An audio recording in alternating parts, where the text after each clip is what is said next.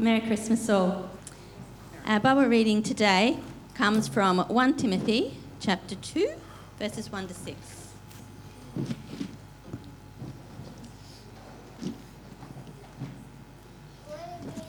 I urge then, first of all, that requests, prayers, intercession and thanksgiving be made for everyone, for kings and all those in authority, that we may live peaceful and quiet lives in all godliness and holiness. This is good and pleases God our Saviour, who wants all men to be saved and to come to a knowledge of the truth. For there is one God and one mediator between God and men, the man Christ Jesus, who gave himself as a ransom for all men, the testimony given in its proper time. Thank you.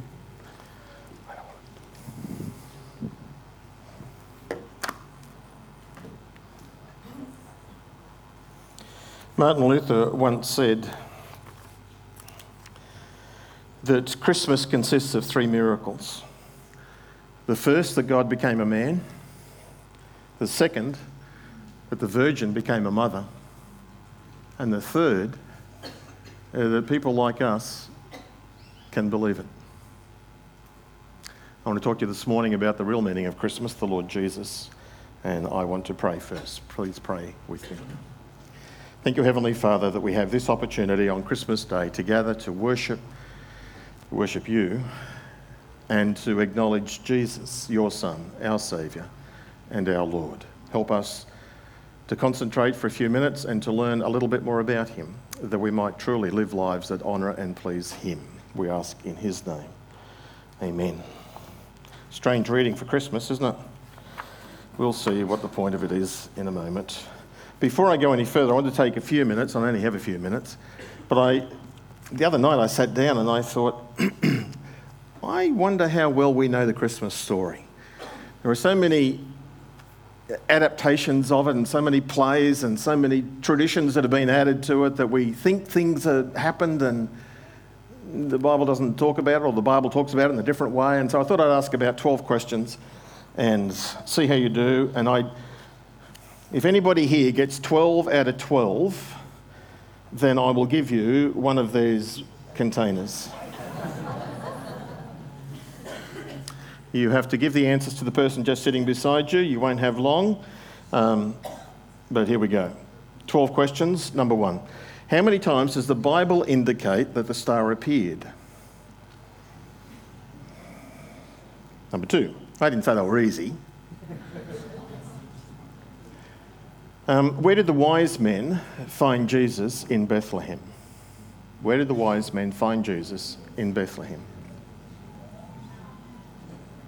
Number three, how many times do the angels appear to Joseph in the Christmas story?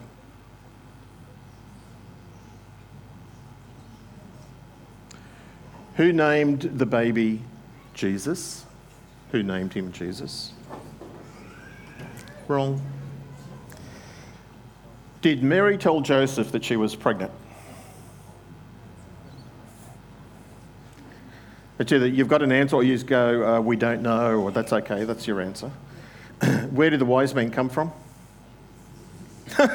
Shh. How many countries did the wise men come from? Where was the manger? Number 9. What made the Star of Bethlehem so different to all other stars? Number 10, was Jesus born in a stable? Number 11, where did the shepherds find Jesus? And number 12, what animals are mentioned with Jesus? And here are the answers. You're on your own honour. How many times does the Bible indicate that the star appeared? Twice. At least twice.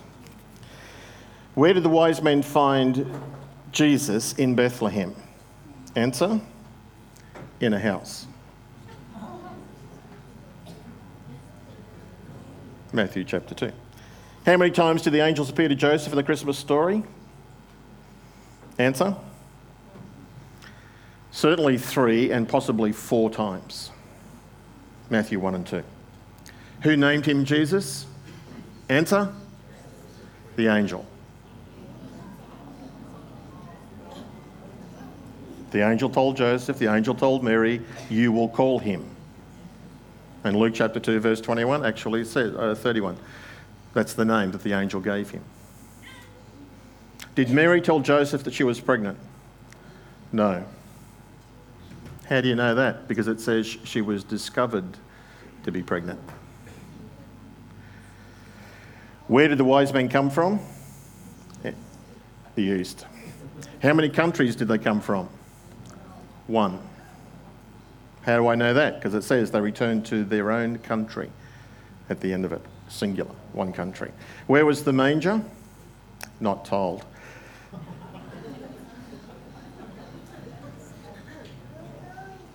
Everybody thinks it's in a stable. The Bible doesn't say that. What made the star different to the other stars? It travelled in a north-south direction as opposed to stars travelling east-west direction. This one went north-south, Jerusalem to Bethlehem. Was Jesus born in a stable? Not told. Could have been. Not told. Where did the shepherds find Jesus? In a manger. What animals are mentioned with Jesus? Put up hand for donkey, lambs, cows, none of the above. No animals are mentioned with Jesus. How'd you go? Who got 12? Nobody. Nobody? No. They're all mine. How many wise men were there? Yeah, who knows? There could have been 3. Could have been more. Who knows? We just sang about with 3 wise men, didn't we? But we call them 3 wise men because they gave how many gifts? 3. You ever thought about if they weren't wise men, if they were wise women, how the story would be different? What would be different? Well, firstly, if they were wise women, they would have stopped and asked for directions. They would have arrived on time. When they got there, they would have cleaned the stable. They would have helped with the birth, and they would have bought practical gifts like casseroles and nappies and things, not gold, frankincense and myrrh. But these guys are called wise men because they're wise because of the gifts they brought. They were wise, they were spiritually discerning of who he was, that's what the gold means, of what he would come to do, that's what the myrrh means, and our response to that, what we need to do in response, that's the frankincense. Their gifts demonstrate who he was, what he came to do, and how we should respond to him. That's why we call them, well, that's one of the reasons we call them the wise men. I don't think anybody'd have any trouble agreeing with me this morning and saying that there are problems in the world today. And there are many people, thank God for them, who are doing all that they can to alleviate the symptoms of this troubled world. But the question is, what causes the symptoms? What's behind everything? How come this world is off track? How come things go wrong and families are hurt and busting up? Well, the Bible tells us that the root cause ultimately of what's going wrong with our world is sin, and that we're all infected by it. The heart of the human problem is the problem of the human heart. That because of sin, which we're all infected with and our families are affected by and everybody we know is affected by, there's only ever been one human who was never affected by sin, and that was Jesus. But all the rest of us are tainted by it, bent by it, broken by it. And all of these wrong things that go on in the world is not what God wanted for our world. It's certainly not how the world started out. But there are consequences to the choices we make. And the ultimate consequence is that we are disconnected, not only from each other, but we're disconnected from the one who made us and loved us and who made us to know him, made us to be like him in his image. And because of sin, because we turned our back on him, because we wanted to do our thing, our way, we wanted to be in charge of our lives, nobody can tell us what to do. Because of that attitude, sin, we are separated from God. And God is not pleased with his separation. Certainly it's the consequences of sin, but that's why Jesus came into the world. That's why God sent him. He came to reconnect, to bridge the gap I went home last night after last night's service because I got a thought during our Christmas Eve service last night that every time Christmas is mentioned, every time the birth of Jesus is mentioned in the New Testament, every time it mentions he came in the flesh or that he came down from heaven or he came into the world, I found 11 references, and I haven't finished my search yet, but every time they talk about Christmas, they immediately connect it with Easter. He came into the world to die. You will call him Jesus because he will save his people from their sins. He is the true bread who came down from heaven, who gives his life for life to the world. 11 times in the New Testament, every time they mention the coming of Jesus, a body you have prepared for me, it says in Hebrews. And then it goes on to talk about the sacrifice of the Lord Jesus' body. Or Philippians 2 or Romans 8, it's all the way, 11 references.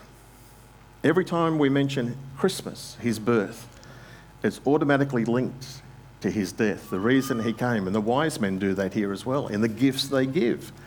The myrrh particularly, pointing forward to the fact that he would one day die for us to reconcile us to himself. God wants to reconnect with us. He could have shouted from heaven, but that would have scared everybody. He came down and became one of us so he could talk with us. He came into the world to connect with us. So the question I have for you this morning is, this Christmas, do you want to reconnect with him? Do you want to know him more? As I said before, there are so many traditions and angles and adaptations of the Christmas story that what we need to do is to go back to the original script. That's in the Bible.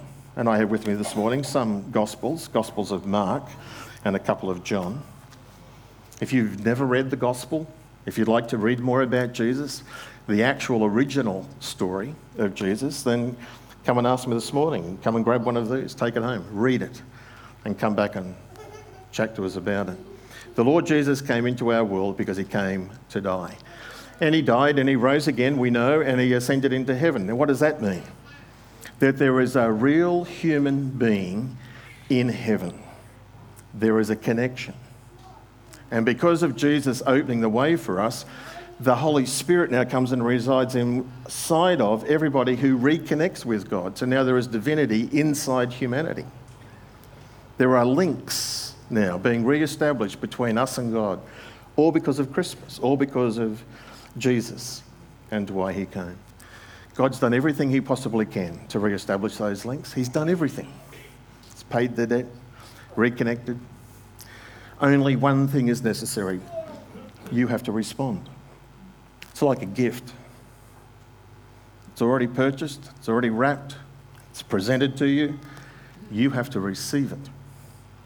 And not just receive it, you have to open it, you have to accept it, you have to use it. Exactly the same with Jesus. Simple as ABC. Admit your need for God's forgiveness, admit your disconnection, that you want to be reconnected. Believe in your heart that Jesus is the one to do that, and then commit yourself.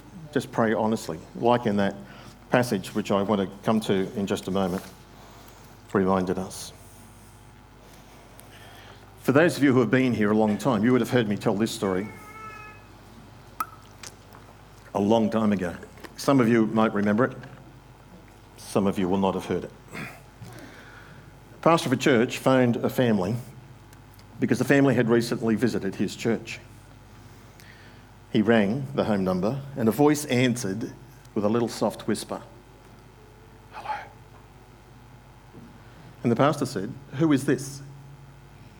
And in a very soft whisper, "Jimmy." The pastor said, "How old are you, Jimmy?" 4. And the pastor then says, "Jimmy, can I speak to your mum?" "She's busy." "Is your dad there? Can I talk to your dad, please?" "He's busy too." Can you hear me when I whisper? Good. Are there any other adults there, Jimmy, in your house? "The police are here." "Can I speak to one of the police officers, please?" "They're busy." "Who else is there?" "Fireman." "Can I put one of them on the phone, please?" "They're busy." "Jimmy, what are all these people busy doing?" "They're looking for me."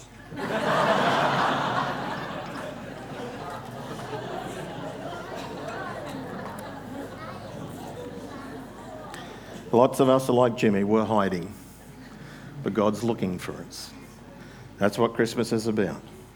Christmas reminds us that God is looking for us. He came into our world. What does God want for Christmas? Do you ask that of your kids? We ask our kids every year, what do you want for Christmas?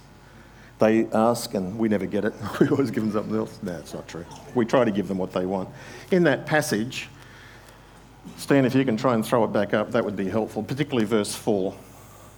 What does God want for Christmas? This passage answers the question. This passage says that, well, we should pray because God wants us to live quiet and peaceful lives and godliness and holiness. It pleases God. And verse 4 says, God wants all people to be saved. What does God want for Christmas? He wants all people to be saved and to come to a knowledge of the truth. What's the truth that God wants us all to come to? There is one God and there is one mediator between God and man, the man Christ Jesus, who gave himself as a ransom for all people. See how it links Christmas with his death and his resurrection? Jesus came into our world and he gave himself as a ransom for all people. What does God want for Christmas? He wants you to be saved. He wants you to know him. Don't miss it. He's done all that he possibly can to reconnect us with himself. Scribes missed it. They knew the answers. They knew the Bible. But they were too preoccupied. Herod missed it. Well, he missed it because he had his own ego and his own ambitions, and don't let that cause you to miss. The innkeeper, he gets bad press. He probably missed it. The shepherds told people, they were amazed, but not changed. The Jerusalem crowd heard of the wise men when they came. They were fearful of the consequences. All of these people missed it. Don't you miss it. Today's the day to reconnect. You can receive forgiveness from God and experience cleansing and a new start. You can renew your faith in God. Trust him and have confidence in him and be transformed by his word and his grace. You can release your fears and find yourself experiencing his peace and protection. And Christmas is a time to reconnect and to rebuild friendships and relationships for God so that we can be salt and light influences to bless others. What's Christmas all about? It's the birth of the Lord Jesus. Why did he come? To die. Why did he die? To reconcile us to God. Let's pray together. Thanks, Heavenly Father, for this amazing truth that you, the sovereign creator, pursued us lovingly, came into our world in the person of Jesus, and was fully obedient even unto death on a cross, in order that we might be reconciled, reconnected, brought back into the relationship. Heavenly Father, help each one here today to admit their need, to believe in their heart that Jesus died and rose again, and to commit themselves to you. So bless us, Lord, this Christmas, we pray. And everybody said, don't forget, if you want a gospel, come and grab one.